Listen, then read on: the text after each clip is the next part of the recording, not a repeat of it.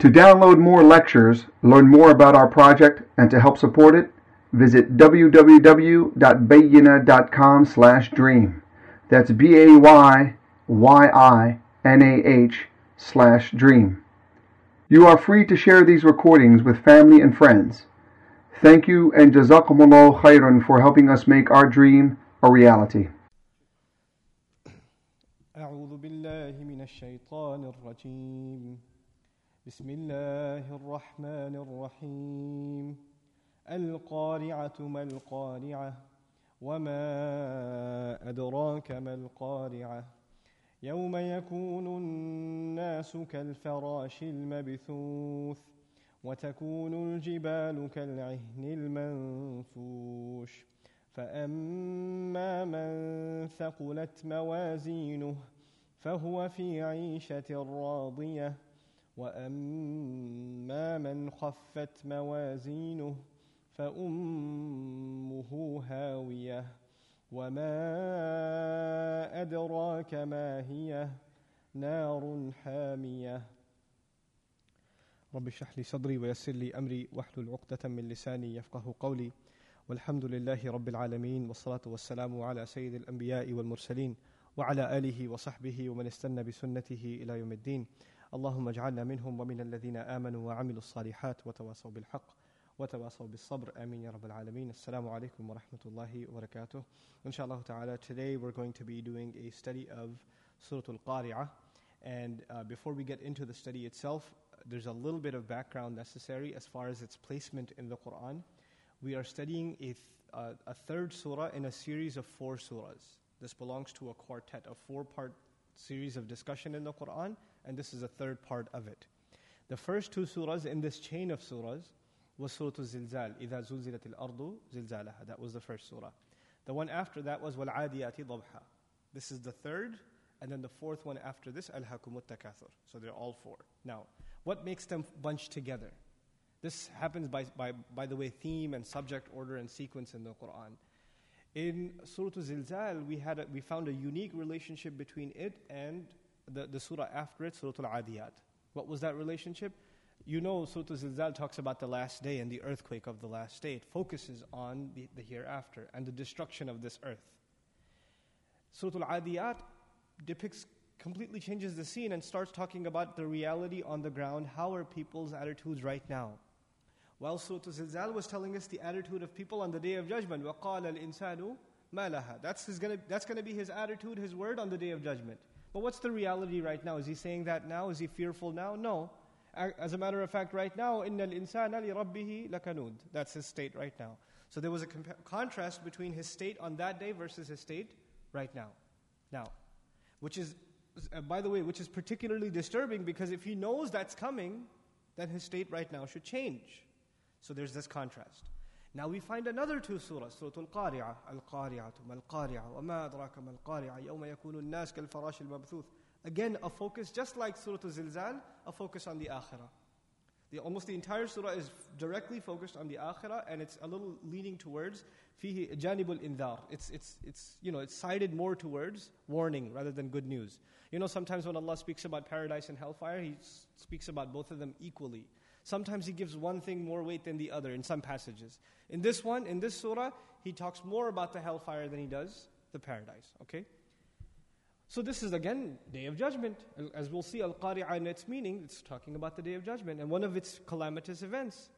But then as soon as this surah is done, again another surah about the attitude of the human being on the earth. أَلْهَاكُمُ التَّكَاثُرُ حَتَّى زُرْتُمُ الْمَقَابِرَ. Your mutually shared urge to gain plenty in this world has deluded you.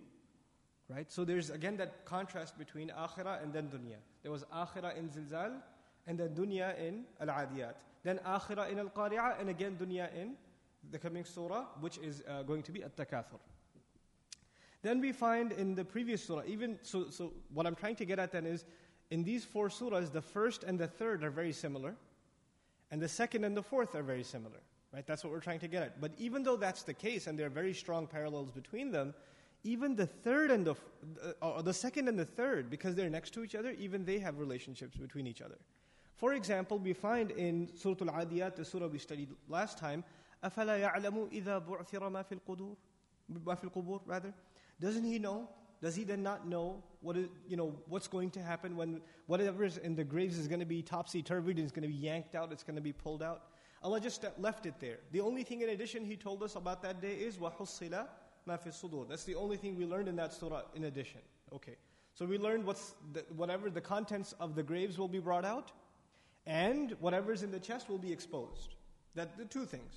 Now, what's going to happen after they come out of the grave? What's going to happen after what they have in their chest will be exposed? What's the next scene in this series of events?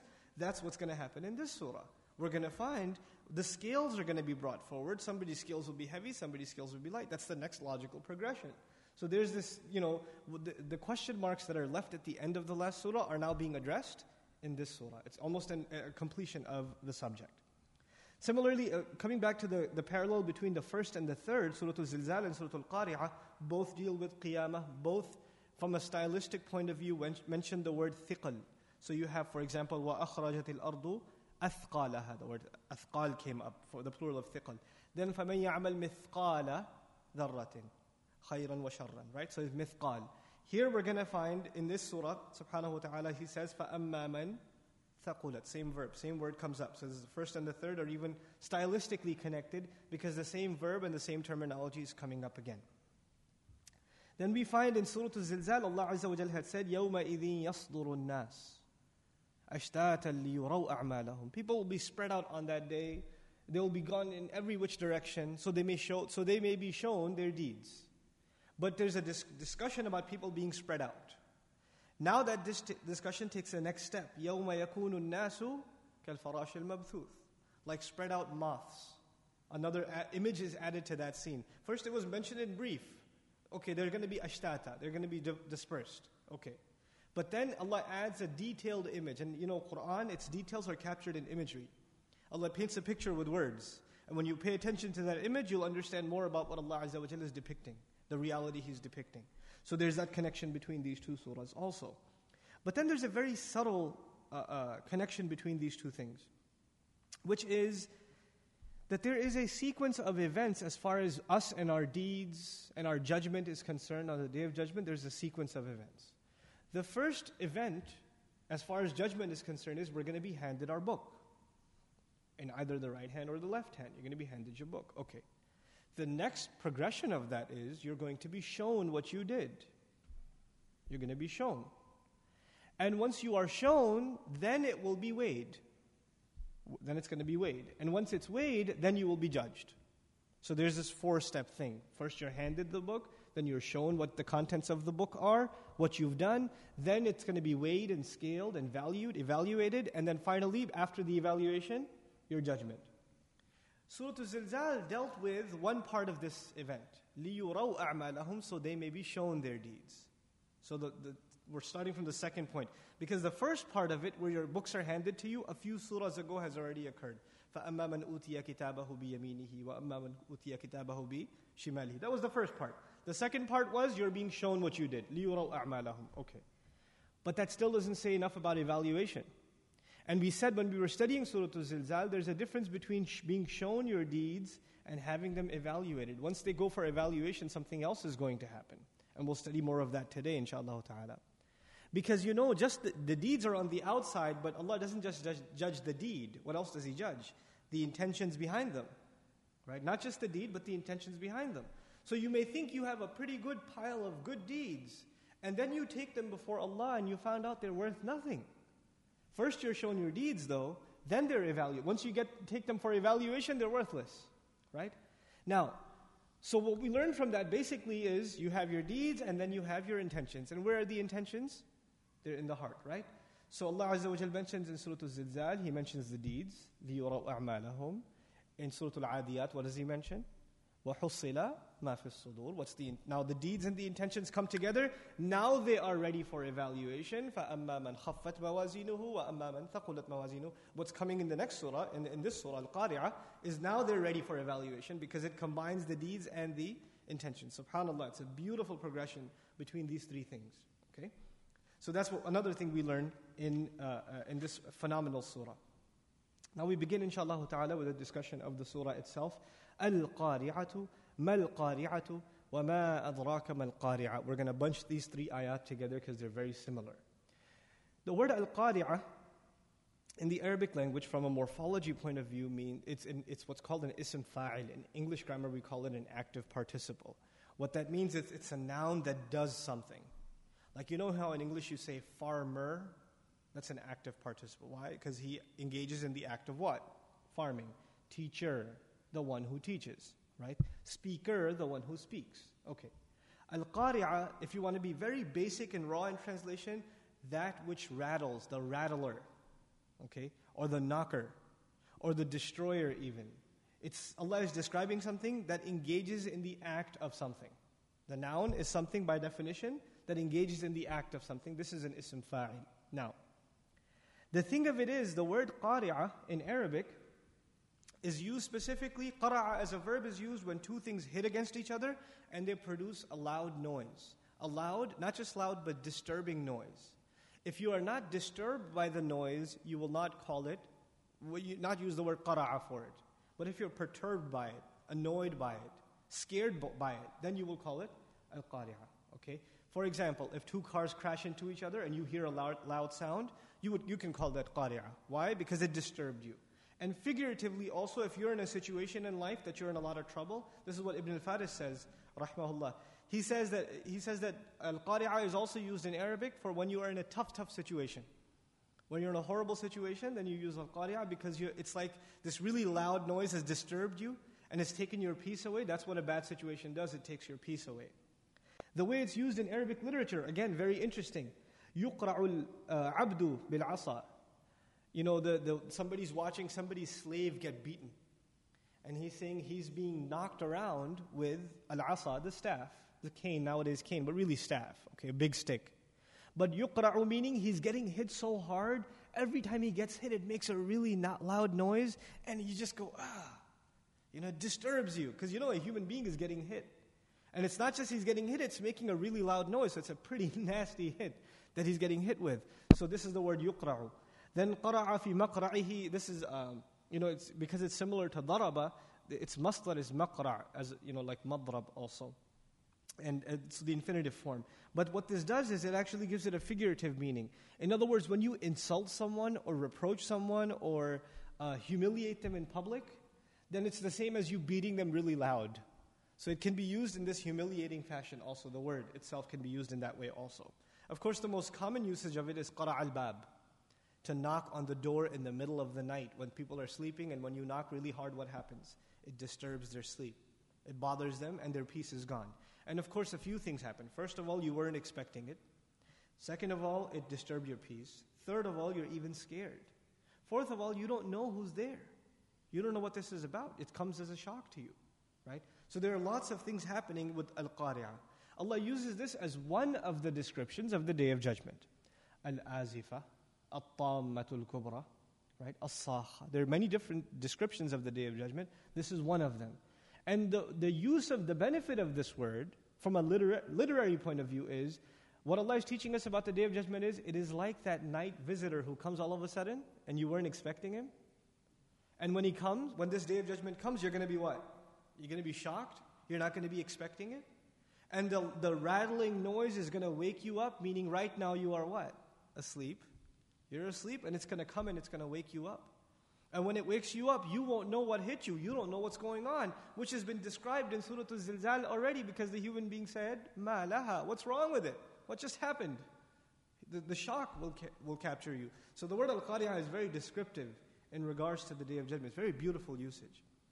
So now, having said this, we do have to deal with a very interesting nuance in this ayah. I will give you the opinions of Mufassirun a little bit later on, the traditional Mufassirun, but I want to share with you a brilliant discussion that Shaykh Al-Sha'rawi rahimahullah had in regards to these three ayats. This is one of two surahs in which this style is the beginning of the surah. Al-Qari'atu, mal-Qari'atu, wa ma adraka, mal-Qari'ah. Al-Haqqatu, mal-Haqqatu, wa ma adraka, mal-Haqqa. Now, Al-Qari'ah, we just said the rattler, the loud noise, okay? Then, the destructive noise. What is the destructive noise? Mal-Qari'ah. Then a third, wa ma adraka, mal qari'ah. What will give you any clue what this destructive noise is? 3 times. Al-Qariah, the word occurs 3 times. Al-Qari'ah, mal qari'ah, wa ma adraka mal qari'ah. By the way, in the Quran, as we will see later on, this word occurs a total of 5 times. Of them, 3 times right here. So 2 more times left. Okay, elsewhere in the Quran. But we get to that a little bit later. The point I'm trying to bring to your attention, first of all, kalimatun takarrarat thalathat marra.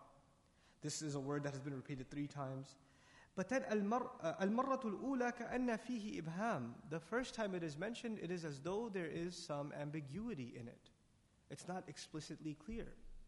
In other words, when you just say a word, in Arabic, especially when you put al on a word, this is considered a mubtada. It's the opening of a sentence. And when you say the opening of a sentence, what does the listener expect? The closing, the subject. If the subject is mentioned, they expect the predicate. For example, if I said to you, the city of Dallas, and I didn't say anything more, the reader's left thinking, what about the city of Dallas? There's confusion. What do you want to tell me? You didn't finish what you were going to say. Allah says Al-Qariah, but He doesn't finish it. The ayah is done. What question comes in your mind? The question that comes in your mind is, what calamity? What rattling? When that question is produced in your mind, it is as though Allah Azza wa Jal reads your mind and says what in the next ayah? Mal qari'ah. Are you wondering what this qari'ah is? And whenever there's a question asked, the principle is, ibhamun yad'u al-insan an yas'ala mal qari'ah. The ambiguity makes the human being question, what is al-qari'ah? What is it? And so naturally the next ayah is mal qari'ah. But whenever you have a question, then it necessitates the yatatalabul jawab. It demands an answer. It demands an answer. And as soon as the curiosity and the desire to seek an answer is produced in the mind, Allah Azza wa Jalla lets us know you can't know for yourself. There's no way you can get the answer to that unless I give it to you. وَمَا أَدْرَاكَ مَا الْقَارِعَةُ. What would give you any clue? What would give you even the slightest idea what Al-Qari'ah happens to be? Okay. So this is the progression between these 3, and we'll talk about how other scholars have added to this discussion also. So لا تستطيع أن تجيب عليها. Yeah.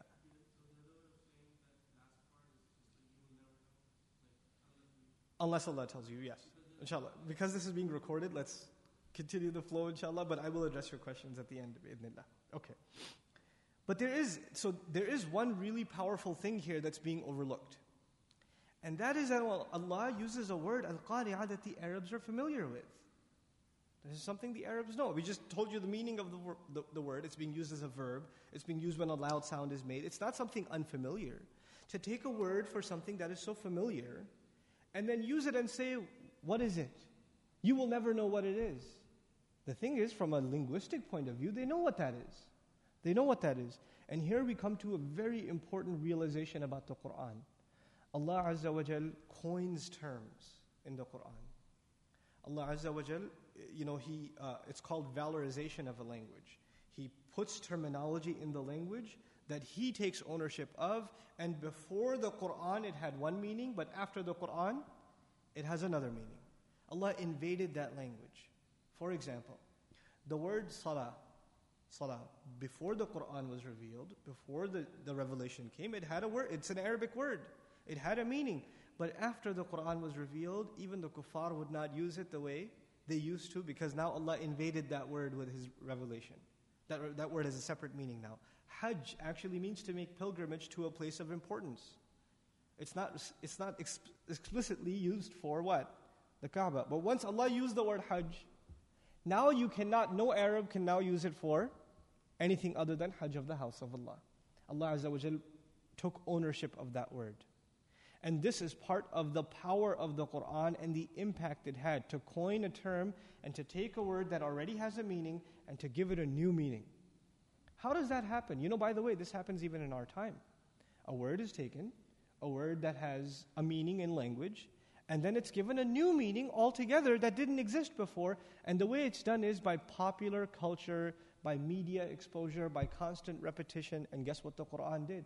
When the Qur'an was revealed, what did the Sahaba do? They would iterate and they would reiterate and they would reiterate and they would reiterate until it became part of the discourse of the society itself.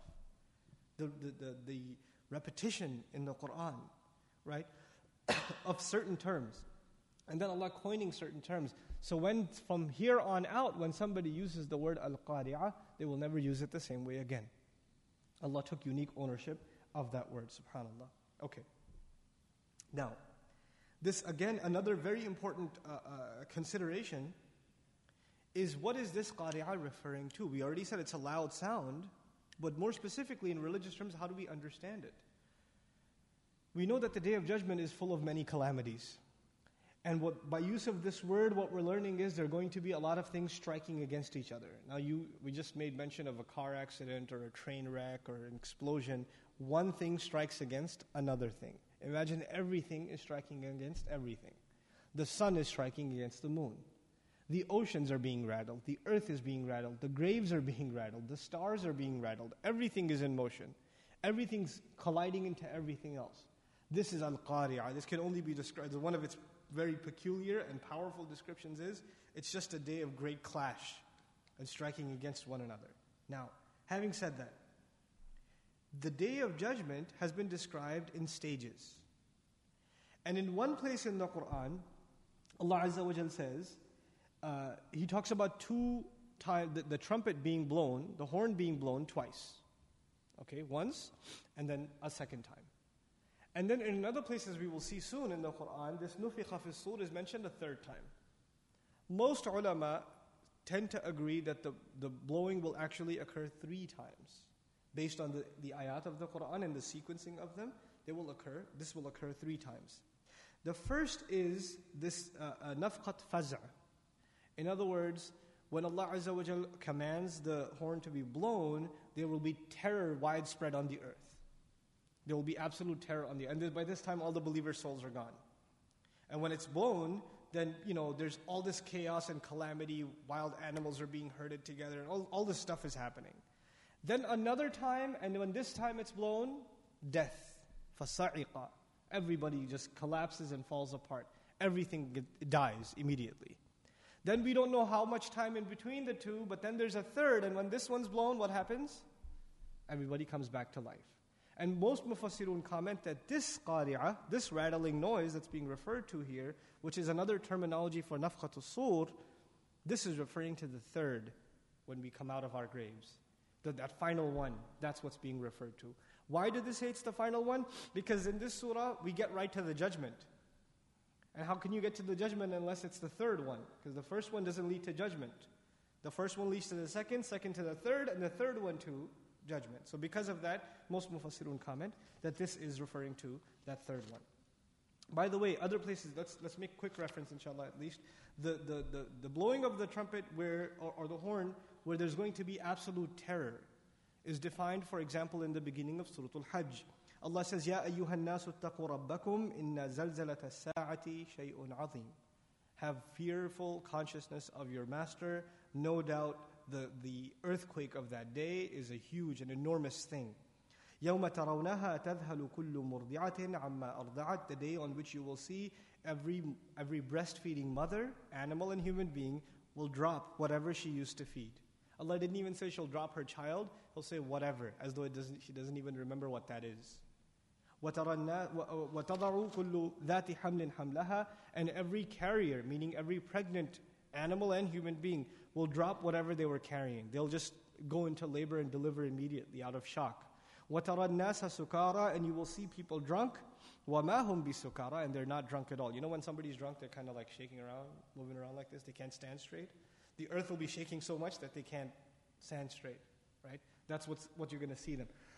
So this is the first one, where this terror is widespread on the earth. Then we find, in regards to as-sa'iq, we find وَنُفِخَ فِي الصُّورِ فَصَعِقَ مَنْ فِي السَّمَاوَاتِ وَمَنْ فِي الْأَرْضِ إِلَّا مَنْ شَاءَ اللَّهِ.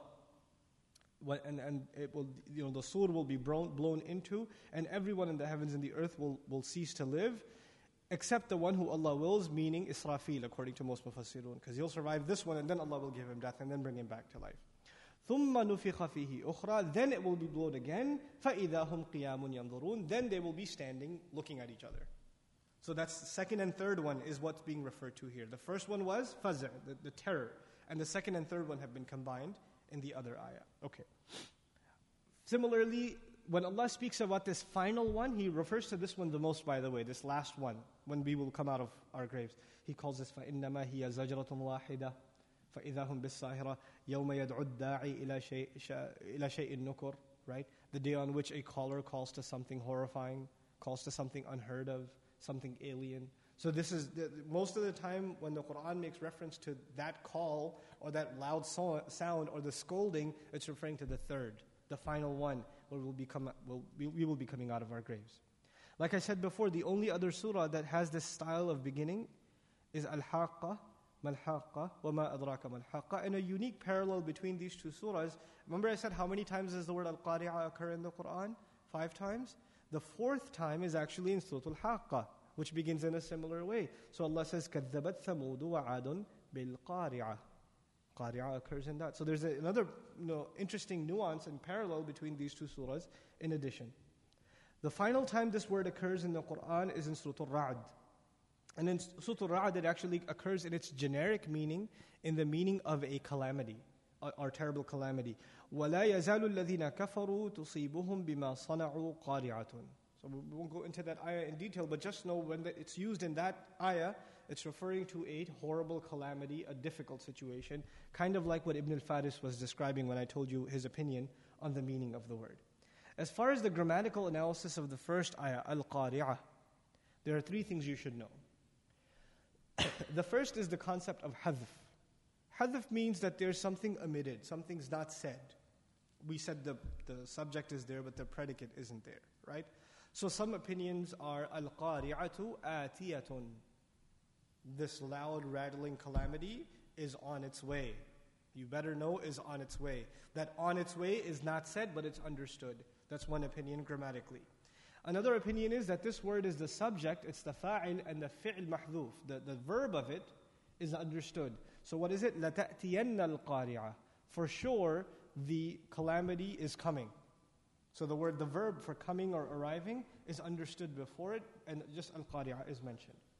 But the third is the one I personally, and the scholars of grammar talk about one kind of thing, and then the scholars of balagha talk about something else. They go a step beyond the grammar. And really I find that a little more convincing.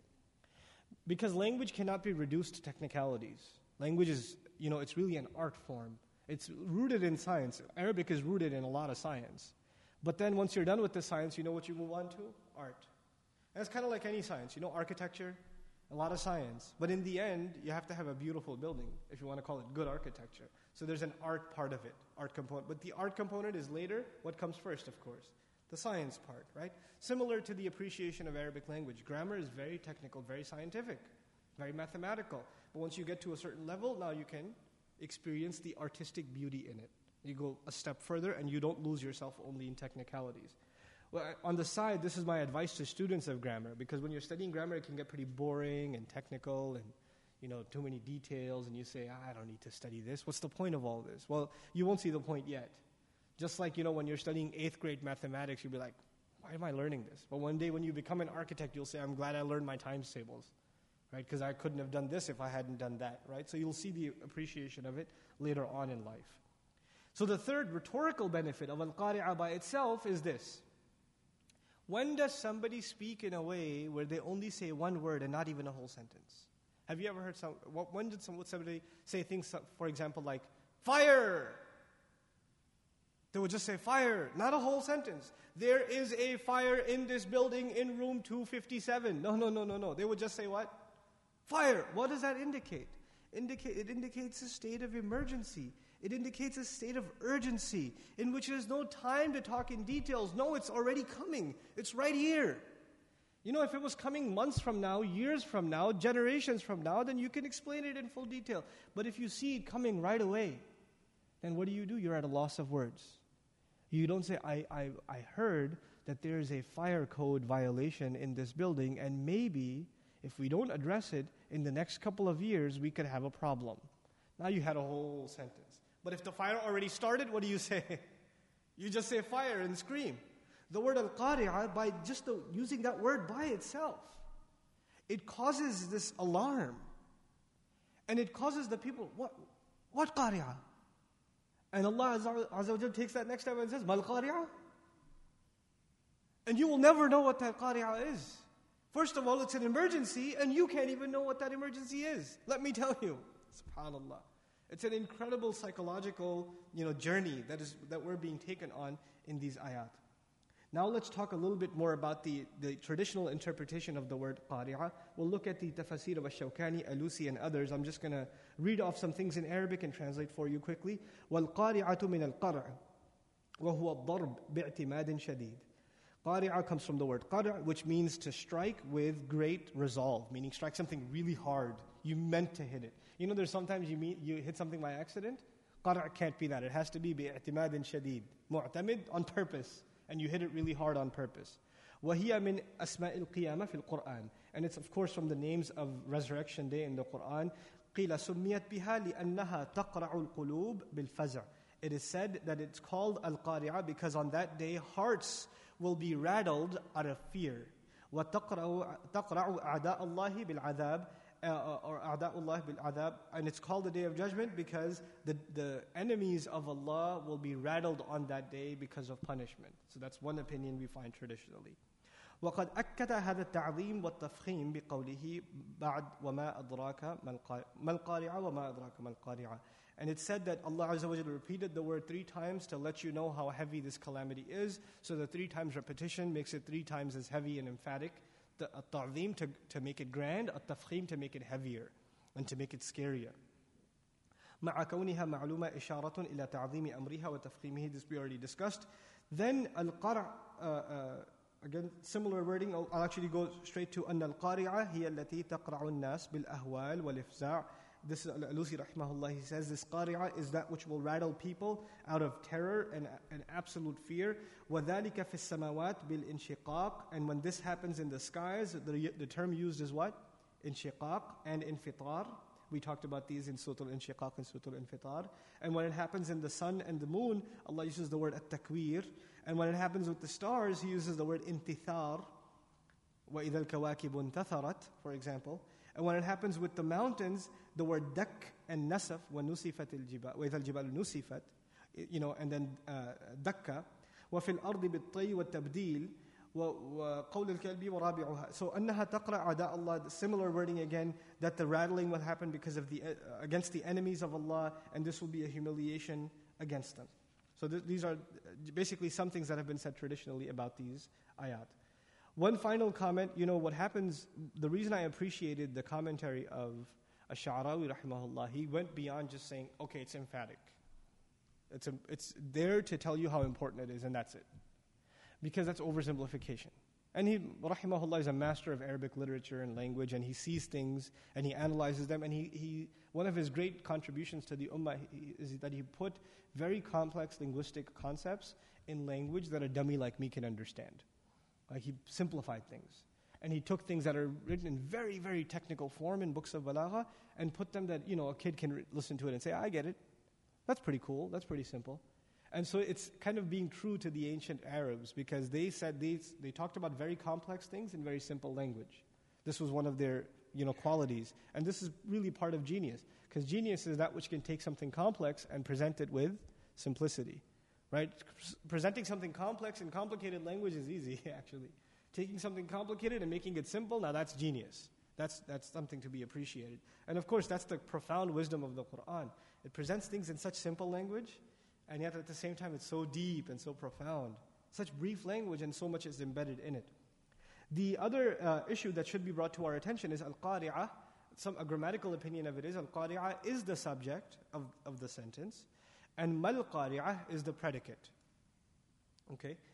Which is strange because a subject and predicate, a mubtada and khabar in Arabic and as in many other languages, the subject creates a question and the predicate answers that question. In other words, when I say, for example, a Muslim, that's my subject. Okay, the question is, what about a Muslim?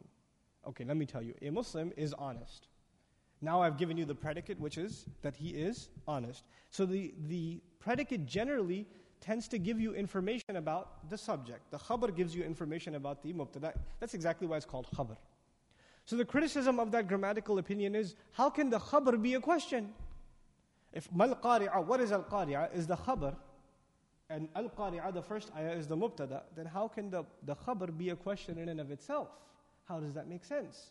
And the response to that by Ash-Shawkani rahimahullah is لِأَنَّا كُنَّا نَظُنُّ أَنَّهَا قَارِعَةٌ كَسَائِرِ الْقَوَارِعِ. That we used to assume that this is going to be any other qari'ah, any other rattling sound, like any other. It's going to be just another, because the word qari'ah is generic, like we said. But for Allah to make us realize this qari'ah that I'm talking about cannot be compared to any other qari'ah that you're used to hearing about, Allah Azza wa Jal made the predicate a question itself, so you realize this is not like any other rattler. فَبِهَذَا التَّجْهِيلِ عَلَّمَنَا أَنَّهَا قَارِعَةٌ. And because of that massive ignorance, He informed us that this is a special qari'ah. فَاقَتِ الْقَوَارِعِ فِي الْهَوْلِ وَالشِّدَّةِ. It pales all the other rattling calamities in its terror and its intensity. SubhanAllah. So Ash-Shawkani comments, وَمَا أَدْرَاكَ مَا الْقَارِعَةُ وَأَيُّ شَيْءٍ أَعْلَمَكَ مَا شَأْنُ الْقَارِعَةِ. What will give you any idea what time or what situation that qari'ah will be in. That's how he basically interprets that word. Okay. Now finally, we'll talk a little bit about what Al-Razi says in Tafsir al-Kabir. And before we do, I do want to make and remind you of a comment we made a long time ago when we were discussing some other ayat where the phrase وَمَا أَدْرَاكَ occurred. مَا أَدْرَاكَ comes up many times in the Quran. Allah says here, He says, مَا أَدْرَاكَ مَا الْقَارِعَةِ. He says, مَا يُدْرِيكَ لَعَلَّ السَّاعَةَ قَرِيبٌ مَا يُدْرِيكَ لَعَلَّ السَّاعَةَ تَكُونُ قَرِيبًا مَا أَدْرَاكَ مَا الطَّارِقُ وَمَا أَدْرَاكَ مَا الْعَقَبَةُ وَمَا أَدْرَاكَ مَا يَوْمُ الدِّينِ وَمَا أَدْرَاكَ مَا يَوْمُ الْفَصْلِ وَمَا أَدْرَاكَ مَا سَقَرُ وَمَا أَدْرَاكَ مَا هِيَهْ in this surah وَمَا أَدْرَاكَ مَا لَيْلَةُ الْقَدْرِ وَمَا أَدْرَاكَ مَا الْحُطَمَةُ. So many places we find مَا أَدْرَاكَ, what will give you a clue. But it occurs in two ways, past tense and present tense.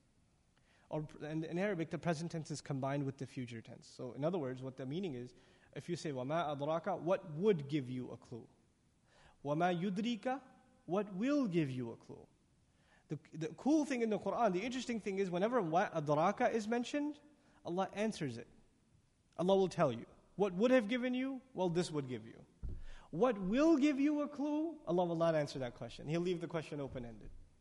So Allah Azza wa Jal says, for example, وَمَا يُدْرِيكَ لَعَلَّ السَّاعَةَ قَرِيبٌ.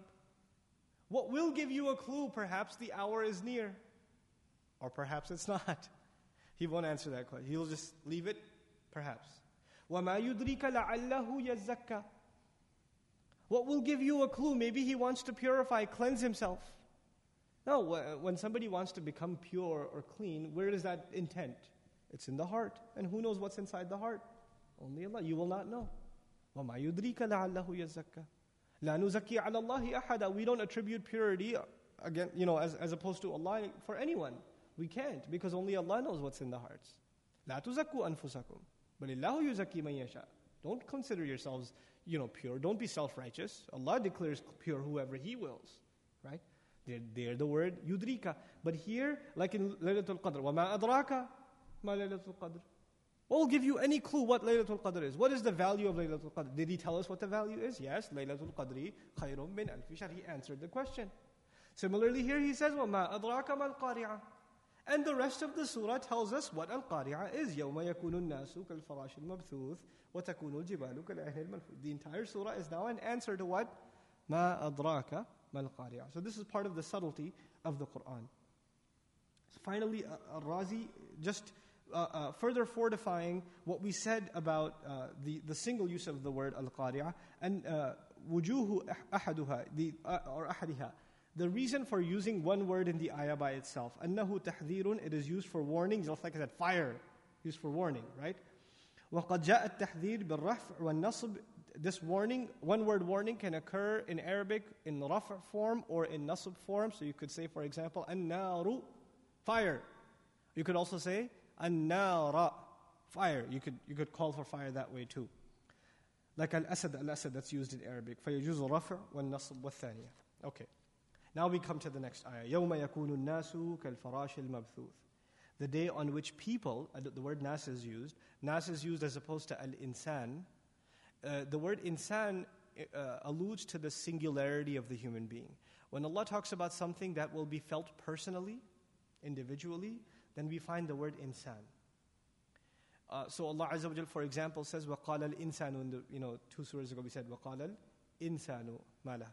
In the previous surah, right before this one, in Al-Adiyat, Allah said, Innal insana li rabbihi lakanud. Ingratitude, disloyalty. Who is the criminal? Society or the individual? The individual. First and foremost, the individual. But in this surah, now we're finding nas. Nas. Let's see what's appropriate about using the word nas here. And as we go further, we're going to find again insan. When we get to Surah Al-Asr, wal asr innal insan. When we get to Surah Al-Nas, nas again. So there's nas, there's insan, there's nas, there's people, human being. Some even argue that nas is the plural of insan. Even though it's ism jama', it can be used as a collective noun in and of itself, as far as Arabic is concerned. Anyhow, let's talk about the benefit of the word nas. Allah says, the day on which people are going to be kal farash al-mabthuth. Farash are moths. Moths. It's also the bugs that are, when you turn a light on, these little tiny bugs trying to hit the light, and they're going in every direction. Those are farash. The plural of farasha, actually, in Arabic. Okay? These bugs, Allah says people will be like farash, these little tiny bugs going in every which direction, these moths, al-mabthuth. This is the adjective given to them, dispersed, spread out. Now farash by itself is spread out, but he made it even more spread out by the word al-mabthuth, and this parallel is being given to people. This scene, is this an individual scene or a collective scene? This is a collective scene, so the word nas is more appropriate. The word nas is here more suited. Okay. Now, batha to be widespread. Now, what are the benefits of using this image, al-farash al-mabthuth, with people on the Day of Judgment? First of all, there's many. There are countless bugs. There are countless insects going in every which direction. Then there's chaos in them. They're not moving in one direction or another direction. They're going in every which direction. And they're even running into each other. And so by using this parallel of us with al-farash al-mabthuth, Allah is describing the chaos we're going to look like on the Day of Judgment. This is what's going to happen. In other words, when that rattling sound happens, you will be so wrecked, you will be so shocked that this is what's going to happen to all of you. يَوْمَ يَكُونُ النَّاسُ كَالْفَرَاشِ الْمَبْثُوثِ قِيلَ شُبِّهَ النَّاسِ عِنْدَ الْبَعْثِ بِالْفَرَاشِ لِأَنَّ الْفَرَاشِ إِذَا ثَارَ لَمْ يَتَّجِهْ إِلَى جِهَةٍ وَاحِدَةٍ. It's said that people are given or alluded to by making a reference to these moths that are scattered in every direction, because when they move, they don't move in one direction. كَسَائِرِ الطَّيْرِ, like birds that move in a flock and they go in one direction as opposed to them. وَكَذَلِكَ النَّاسِ إِذَا خَرَجُوا مِنْ قُبُورِهِمْ أَحَاطَ بِهِمُ الْفَزْعُ. And just like that, and additionally, when people come out of their graves, they will be overwhelmed by terror, just like these bugs. It's an image of chaos. When you see all that motion happening at the same time, it's an image of chaos and disturbance. فَتَوَجَّهُ جِهَاتٍ شَتَّى أَوْ تَوَجَّهُ إِلَى مَنَازِلِهِمُ الْمُخْتَلِفَةِ سُعَادَ وَشِقَاء. What he's saying is that they're going to be going in every which direction and eventually end up in one of two, the direction of happiness or the direction of calamity and sadness. وَالْمَبْثُوث مِنَ الْبَثْ وَهُوَ التَّفْرِيقِ. And mabthuth, the word mabthuth, which is an ism maf'ul, an objective noun, comes from the word bath, and it means division, distinction. So they'll be separated from one another. Even though they're together, they're also separated, which is an incredible thing. That on the Day of Judgment, we will be the biggest gathering ever of human beings. All generations of human beings are coming together at one point, and yet this will be the day you will feel the loneliest. You'll be the most alone. You'll be separated from everybody else. And this is described in further, more explicit detail. يَوْمَ يَفِرُّ الْمَرْءُ مِنْ أَخِيهِ وَأُمِّهِ وَأَبِيهِ وَصَاحِبَتِهِ وَبَنِيهِ. Right, in Surah Al-Ma'arij, even وَفَصِيلَتِهِ الَّتِي تُؤْوِيهِ وَمَنْ فِي الْأَرْضِ جَمِيعًا ثُمَّ يُؤْوِيهِ. Right, so ثُمَّ يُنْجِيهِ. Right, he offers Allah everybody. He even says, separate me from my tribe in addition to my family. How about this? Why don't you take everyone on earth into hell? Let me go. He'll offer everybody else. Right? وَمَنْ فِي الْأَرْضِ جَمِيعًا ثُمَّ يُنْجِيهِ. Give everybody else up, just let me survive. That's what he's concerned about. So you become completely individualized on that day. وَتَكُونُ الْجِبَالُ كَالْعِهْنِ الْمَنْفُوشِ. And mountains will become on that day like al-'ihn. Al-'ihn in the Arabic language is wool of different textures. You have, and when you make wool in Arabic, it's not like they didn't have cotton really. All they had to work with was wool. It's not a society that had flowing cotton. Cotton was an import really. So when Allah makes reference to this kind of carding, usually it's associated with cotton, but in Arab society, the first thing that came to their mind was wool. So 'ihn is used, wool. And then Allah uses the word al-manfush. The word nafasha in Arabic is to card and scrape into fine lines. You know when you card and scrape the wool, it becomes fine fibers, and then they're brought together and intertwined. And al-ihn is used for wool that is of multiple textures. And when you're carding, you know what happens? These really fine fibers, they start flying up into the air. They become weightless, and there's this, so you have to wear some kind of thing, because you're going to get the dust of it is going to go in your, kind of like sawdust kind of thing. But this happens with wool a lot. So Allah is describing mountains as this weightless thing that when it's scraped, it's almost like it's flying in the air, and the different textures of it implied inside the word al-ihn benefits us in that mountains are of different colors, but they're going to be slammed together and scraped together to the point where, first of all, there's this different colored textured dust coming out of them, just like wool, when they're scraped together, subhanAllah. And so we're learning that mountains will not stay in one place, because the mountainous region of one place is of one color, and the mountainous region of another place is a different color, but now they're all slamming into each other, they're making moves towards each other, subhanAllah. So وَتَكُونُ الْجِبَالُ كَالْعِهْنِ الْمَنْفُوشِ. An interesting rhetorical question is, well, Allah Azza wa Jal here, He says, al-manfush. But in Surah Al-Ma'arij, He said, وَتَكُونُ الْجِبَالُ كَالْعِهْنِ. He did not say al-ihn al-manfush. In Surah Al-Qariah, He uses the word al-manfush, but there He didn't.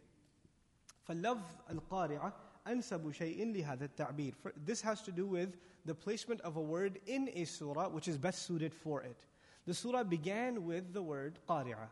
And qari'ah, literally, one of its meaning is to beat something with a stick, to make a loud noise. Remember we said when the slave gets beat, the word asa was used with it, right? Even sometimes the knocking in ancient times, the knocking on the door wasn't done with your hand. What was it done with?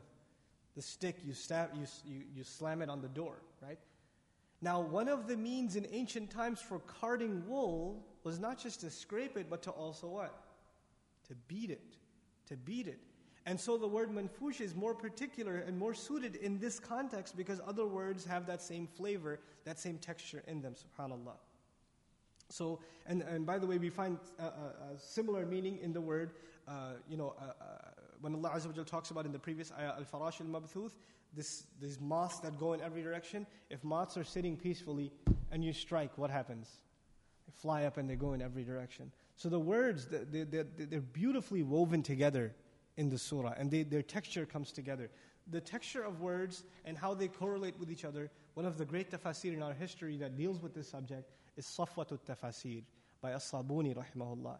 Absolutely brilliant work, where he talks about the rhetorical benefits of words and how they contrast each other within a surah and parallel each other and complement each other to create a full image. Al-ihn as-suf dhu alwanin mukhtalifa. Ihn is wool made up of different colors.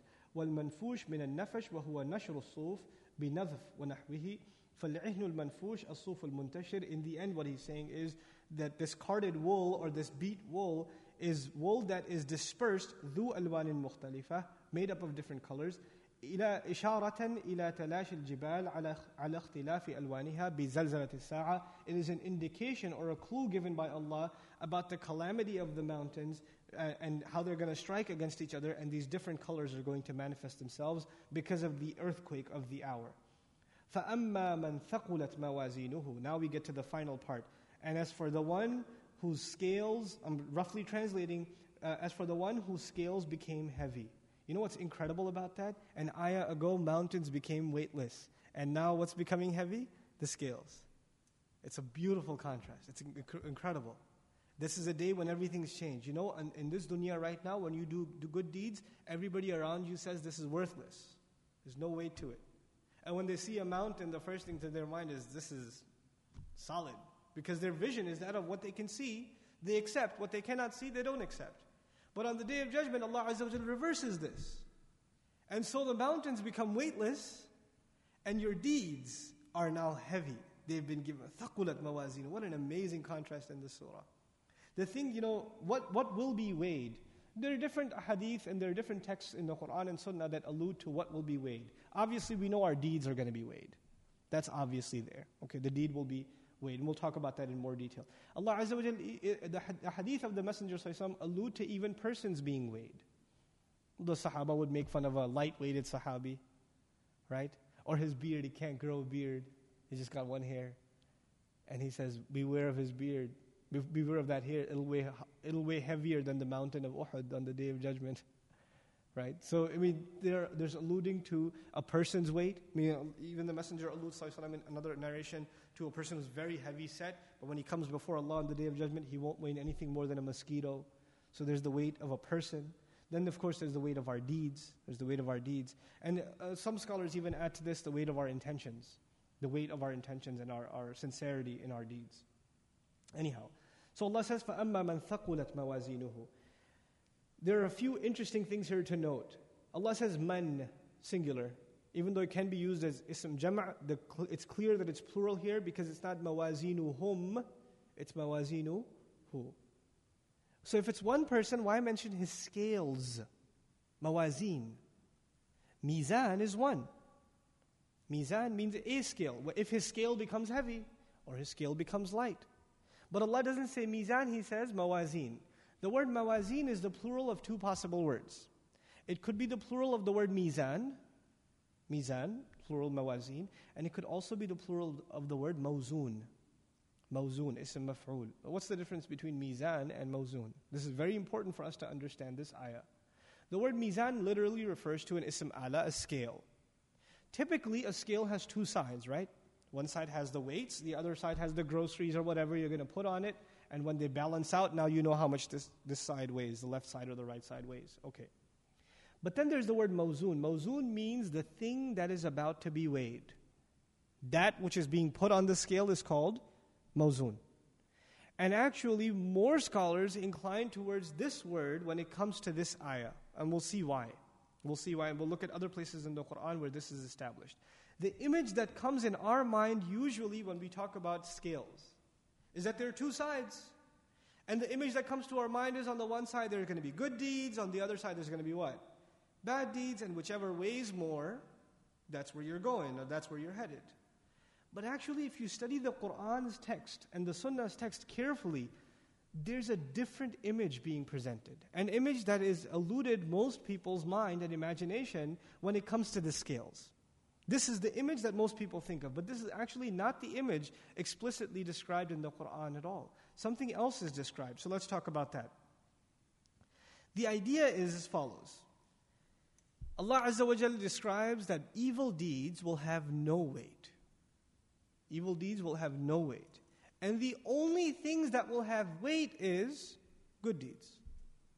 That's the only thing that will have weight. Now this is closer to, like a modern scale, that they have those magnetic scales and those spring scales. There's no two things. You just put it on top of this one thing. If it weighs something, it'll show. If it's weightless, it won't show.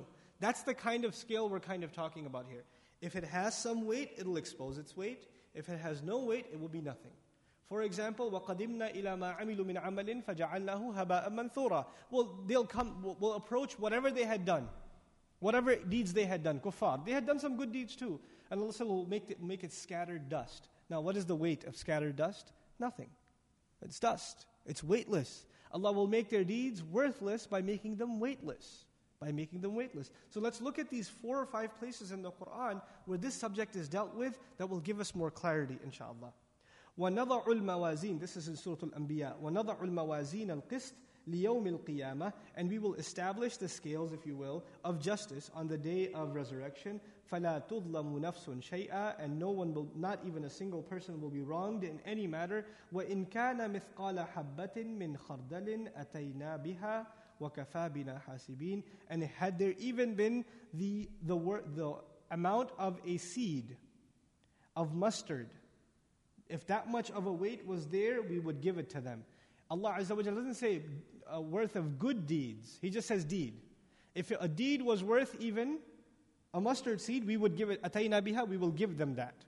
And we are enough to take account. In other words, the only thing that Allah will give to them means it's good deed. And what that implies is only good deeds will carry weight. We go further, we find وَالْوَزْنُ يَوْمَئِذٍ الْحَقِّ. Weight will actually only be weight will only be the property of the truth. Meaning if you don't have truth, if you don't have iman, you have no weight. And only that which are true deeds, good deeds will actually carry weight. فَمَنْ ثَقُلَتْ مَوَازِينُهُ فَأُولَٰئِكَ هُمُ الْمُفْلِحُونَ. And because only truth actually carries weight on that day, whosever scales became heavy, then those are truly the successful. وَمَنْ خَفَّتْ مَوَازِينُهُ. And as opposed to that, whosever weights became light. In other words, their deeds don't carry any weight. فَأُولَٰئِكَ الَّذِينَ خَسِرُوا أَنفُسَهُم بِمَا كَانُوا بِآيَاتِنَا يَظْلِمُونَ. They're the ones who've wronged themselves, and they've put themselves in tremendous loss because of them especially making or doing wrong in regards to our miraculous signs. Look at this other ayah. أُولَٰئِكَ الَّذِينَ كَفَرُوا بِآيَاتِهِمْ وَلِقَائِهِ. This is in Surah Al-Kahf. He says, those are the ones who disbelieved in the ayat of their master, the miraculous signs of their master, and in meeting him. فَحَبِطَتْ أَعْمَالُهُم. Then all of their deeds will be seized. فَلَا نُقِيمُ لَهُمْ يَوْمَ الْقِيَامَةِ وَزْنًا. Then we will not establish any weight for them whatsoever. In other words, what we're learning over and over again is good deeds have weight, bad deeds have no weight. Because when Allah seizes their deeds, Allah says, I will refuse to establish any wazn for them. I will refuse to establish any weight for them. This is a contrast from what we read in Surah Al-Zilzal. We read, when Allah Azza wa Jalla says, فَمَنْ يَعْمَلْ مِثْقَالَ ذَرَّةٍ خَيْرًا يَرَهُ وَمَنْ يَعْمَلْ مِثْقَالَ ذَرَّةٍ شَرًّا يَرَهُ. They will see the weight, even the weight of a speck they will see. But it wasn't being weighed yet. It was just being what? Seen. But then the intentions were added. When the intentions were added, there was no iman in those intentions. They became weightless, and now we come to these ayat. Now the scale is worthless. Okay, there they at least saw this. Maybe it weighs something.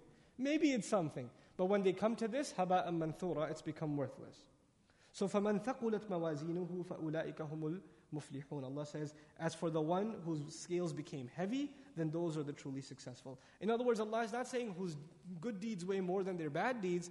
The real issue here is your good deeds actually have weight. In other words, they were accepted by Allah. The intentions were good. The way you performed them were good.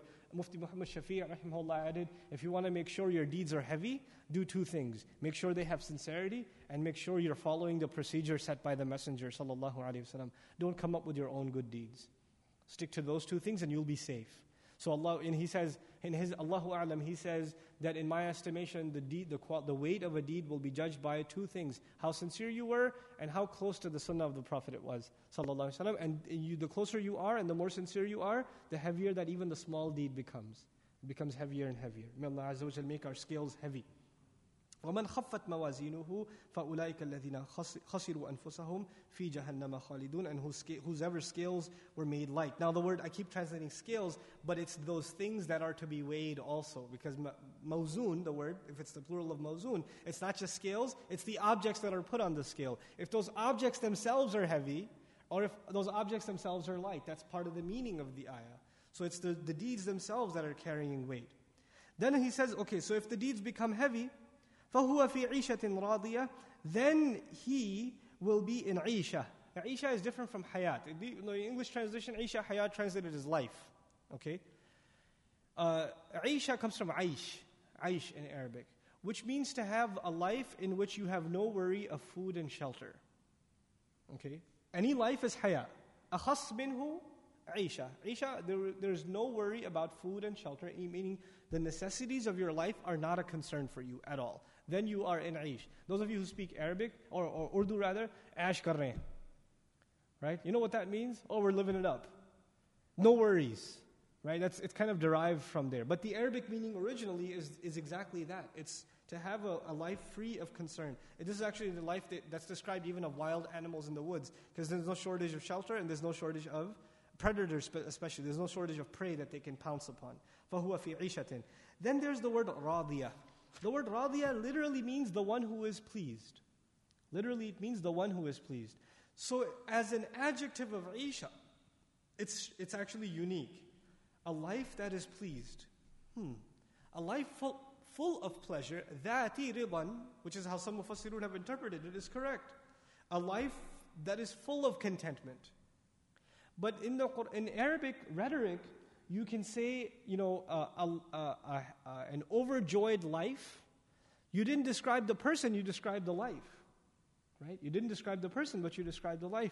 And this is so to understand that the entire life, not a moment, not a breath will go by where the joy won't be there. Where the joy will be missing, where the contentment will be missing. There will not be a moment of boredom or of dissatisfaction. So عِيشَةٍ رَاضِيَةٍ ذَاتِ رِضًا, as for example Al-Alusi rahimahullah says. So now we come to the horrifying next ayah, وَأَمَّا مَنْ خَفَّتْ مَوَازِينُهُ. As for the ones whose scales are lightened. Takhfif in Arabic, to lighten. And you know what's really cool about this? On the Day of Judgment, we want this huge burden of good deeds, right? But in this dunya, when Allah gives us ahkam, you know what He says? يُرِيدُ اللَّهُ لِيُخَفِّفَ عَنْكُمْ. Allah intends to lighten your burden from you. In other words, when you follow Allah's commandments, life in this world becomes light. Life becomes easy and your scales are getting heavier in the Day of Judgment. The contrast between the two things in the Qur'an's language. وَالظَّاهِرْ أَنَّ الْمُرَادْ بِهَا بِهَاوِيَةٍ جَهَنَّمْ. So he says, وَأَمَّا مَنْ خَفَتْ مَوَازِينُهُ فَأُمُّهُ هَاوِيَةٌ. And as for the one whose scales became lightened, the ayah ended. It didn't go straight to فَأُمُّهُ هَاوِيَةٌ. It stopped there because He wants you to think. As for the one whose scales became light, you stop there. You don't just go straight to فَأُمُّهُ هَاوِيَةٌ. لِيَدَّبَّرُوا آيَاتِ. You reflect on every single ayah. You stop and reflect on it. What's going to happen? And what's the worst that could? What the kafir is saying, yeah, so it became light. What's the big deal? And Allah Azza wa Jal adds now, He teaches. He says, فَأُمُّهُ هَاوِيَةٌ. Both words, very, very powerful. The word hawiyah first. We'll come to which is even scarier second. We'll come to hawiyah first. The word hawi in Arabic comes from huwa, which actually means to fall into a steep canyon. And it's usually used for a hawk or a bird of prey that sees an animal way down at the bottom of the valley, and what does it do? It dives down at full speed. It's faster than even falling. When you're falling down, all you have to your advantage is gravity. But the bird is even forcing itself to launch itself further down, way, way deep into the valley to snatch its prey. That's what it's trying to do. In Arabic idiom, actually I'll tell you the idiom at the end. The word hawiyah is referred to by Imam Madhari rahimahullah. He says that this is a canyon in hellfire so deep that only Allah knows its depth. So first of all, the location is such, and the one falling in it, or the one going to hawiyah is what? Endlessly just falling way, way, way, way down. That's described just in the word hawiyah. But then we find this really interesting expression of the Arabs. They would say for somebody who's having a really, really hard time, or they're in horrible, horrible calamity, they would say, huwat ummuhu. Same verb is used, hawiyah, huwat ummuhu. What that means is his mother fell off a cliff into a deep canyon. They don't really mean his mother fell off a cliff. They're saying, man, you're looking like your mother fell off a cliff. That she dove right in. That's how you look. You look that depressed, you look that disturbed. Now, both words are used in the ayah, but the arrangement is changed. So Allah took the expression of the Arabs, but did something new with it. And this is again a feature of the Qur'an. فَأُمُّهُ هَاوِيَةٌ. Then his mother, I'm translating literally, his mother is the deep canyon in hellfire. His mother is that deep canyon in hell. Okay. What does it mean, his mother? Ummuhu. We learn a few things from that. First of all, a child, it runs to its mother. And whether you like it or not, if the person is headed for hellfire, they will run towards it whether they want to or not. Who wants to run to hellfire? Nobody. A child, you don't have to tell them to want to run to their mother. They naturally run to their mother. But on the Day of Judgment, your body will rebel against you. No matter how much you want to run away from it, وَيَصْلَى سَعِيرًا. First he will say, give me death, don't take me there, and then he'll throw himself in. He'll go himself, jump in himself, because he can't even help himself at this point. Just like a child can't help himself run towards its mother. The other benefit of the word ummuhu here is a mother wraps its child around and protects it and doesn't let it go. It's the sense of motherhood that she has. And also a mother, when she's carrying the baby, the child is inside and can't come out. He's inside. And you know what this implies? The mother for this person, the role of mother, the hellfire is going to hug him and not let him go. And be very protective and owning of him. Not release him. And he's trapped in it like a child trapped in the womb of the mother. SubhanAllah. فَأُمُّهُ هَاوِيَةٌ. It's such a powerful rendition of the phrase. Then he says, وَمَا أَدْرَاكَ مَا هِيَ. And what will give you a clue as to what it is? مَا هِيَ. He doesn't say, وَمَا أَدْرَاكَ مَا الْهَاوِيَةٌ. In the beginning he said, وَمَا أَدْرَاكَ مَا الْقَارِعَةٌ. He didn't repeat هَاوِيَةٌ. He said, وَمَا أَدْرَاكَ مَا هِيَ. And the difference, this is again rhetoric in the Qur'an. The first word qari'ah was familiar to the Arabs. It was familiar. And they can compare a qari'ah they've seen and then make qiyas about the qari'ah that's going to happen, even though Allah teaches them you really can't. But at least in their mind, yes, qari'ah is a familiar term.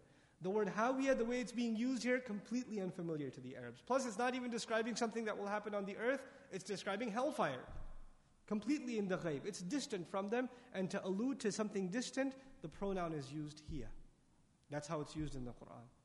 We will find in other places though, when hellfire is being described, we'll find in Surah Al-Humazah after Surah Al-Asr, وَمَا أَدْرَاكَ مَا الْحُطَمَةِ مَا الْحُطَمَةِ. We don't find وَمَا أَدْرَاكَ مَا هِيَ, but we find وَمَا أَدْرَاكَ مَا الْحُطَمَةِ. So what's the difference between using a pronoun for hellfire and an actual noun? Well, rhetorically we say a pronoun is used in cases where you want to be brief. And a full noun is used in cases where you want to be more descriptive. Because a pronoun tells you less and a noun tells you more. If I say, for example, the farmer went to town, I told you more. If I said he went to town, I told you less. You know less now than you would know if I told you the farmer, if I mentioned him by the noun. In Surah Al-Humazah, when we get to Al-Hutama, we'll find there's far more description of hellfire there. وَمَا أَدْرَاكَ مَا الْحُطَمَةِ نَارُ اللَّهِ الْمُوقَدَةِ الَّتِي تَطَّلِعُ عَلَى الْأَفْئِدَةِ إِنَّهَا عَلَيْهِمْ مُؤْصَدَةِ فِي عَمَدٍ مُمَدَّدَةٍ. A whole passage dedicated to detail about what this hellfire is. Is there that much detail here? No. وَمَا أَدْرَاكَ مَا هِيَ. And what's the description? It's brief by comparison. Narun Hamiyah. And there's this consistency in the Quran. When you compare texts, the text that is less descriptive will show you justification of why it's less descriptive. And the text that is more descriptive will justify itself by use of more descriptive language even. Even the word, just by knowing hiya is used, we're expecting less. By hearing hutama there, we're expecting more. And more is given to us, subhanAllah. Then we find that the word at the end of this is ma hiya. There's a ha at the end. The word hiya in Arabic means she. The word hiya means she. There's no ha at the end of it. But Allah Azza wa Jal adds a ha. This is ha lit-tahweel, to terrify. This ha at the end of a word in Arabic is to magnify and to give weight to a word. When you pronounce the ha, you pronounce it from your diaphragm. And this is a means by which you are to scare your audience when you speak. Actually, I could give you maybe a crude English parallel. What did you say? That at the end, the diaphragm at the end, to terrorize the audience. And this is actually in Arabic. And when somebody is really overwhelmed and excited, then they put a ha at the end of their words. It just enunciates that way. This happens in the Quran elsewhere. Allah says, فَأَمَّا مَنْ أُوتِيَ كِتَابَهُ بِيَمِينِهِ فَيَقُولُ هَا أُمُّقْرَأُوا كِتَابِي. No. هَا أُمُّقْرَأُوا كِتَابِيَهِ. There's a ha at the end. Excitement. This is a magnification and an expression of power. So Allah says, مَا هِيَ. You have any idea what that is? And there's an anger in the ayah, and we can capture the anger in the ha that's captured at the end. وَالْهَاء فِيهِيَ لِلْوَقْفِ وَالْجُمْلَةِ تَفْسِيرُ تُفِيدُ التَّعْظِيمِ أَمْرِ النَّارِ وَتَفْخِيمِهِ. This ha at the end it benefits magnifying the matter of fire and to give it its heavy weight. وَلَمْ يَقُلْ وَمَا أَدْرَاكَ مَا هَاوِيَةٌ فَمَا الْفَرْقُ. This is what Razi says. He didn't say what is hawiyah, why not? And we talked about this before, but let's just see what he has to say. Al-farq anna kawnaha qari'atun amrun mahsus. In the beginning, when qari'ah was mentioned, it is something that can be experienced. It's something, at least some kind of qari'ah you can still experience. It's amrun mahsus. So al-qari'ah, closer to experience, the noun itself is mentioned. Amma kawnuha hawiyah falaysa kadhalik. But the existence of hawiyah is not that way. So it's distanced from us by use of the pronoun. Subhanallah. Last ayah, inshaAllah ta'ala, Narun Hamiyah. He asked the question, he answers it. Why does he answer it? Because he said, Ma adraka. If he says, Ma yudrika, you don't find answer. When he says, Ma adraka, you find answer. The first question was, Ma adraka ma al-qari'ah, we found an answer. Now another question, Ma adraka ma hiya. And now we're going to find the answer again. By the way, this is a surah about hellfire. In the end, it's about more detail about hellfire. The surah before and the surah after talks about the kind of people that deserve hellfire. It's sandwiched in between them. The surah before, إِنَّ الْإِنسَانَ لِرَبِّهِ لَكَنُودٍ. The surah after, أَلْهَاكُمُ التَّكَاثُرُ حَتَّى زُرْتُمُ الْمَقَابِرِ. Both of the groups that need to be warned. And in between the two groups, you have a surah that deals with their fate. the hellfire. أي حارة شديدة. الحرارة. The word nar, of course, we know is fire. The word hamiyah means intense fire, something that's very, very hot and inflamed. وهو جواب الاستفهام. It's of course the answer to the question ما هي تفسير لهاوية. This is a tafsir of the word هاوية itself. نعت لها وهو من الحمى. This is an adjective of fire, and it comes from the word hima, which means اشتداد الحر. It means the intensity of flame and fire. Of course, we learn from prophetic narrations of the sallallahu alaihi wasallam that the fire of hell is at least 70 times, meaning the fire we have here in the world is one of 70 parts of the fire in hell and its intensity. May Allah Azza wa Jal protect us from it. And Al-Qamus, it even says, Humiya Shams, meaning the sun's flame is called Hima also. Its intensity is called Hima also at that place. Not the one that reaches us, but the one that's over there is called Hima also.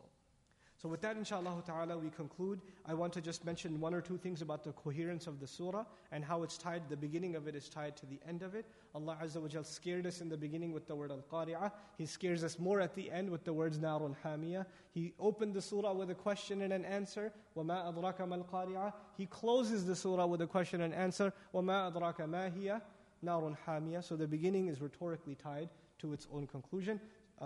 بارك الله لي ولكم في القرآن الحكيم ونفعني وإياكم بالآيات والذكر الحكيم والسلام عليكم ورحمة الله وبركاته.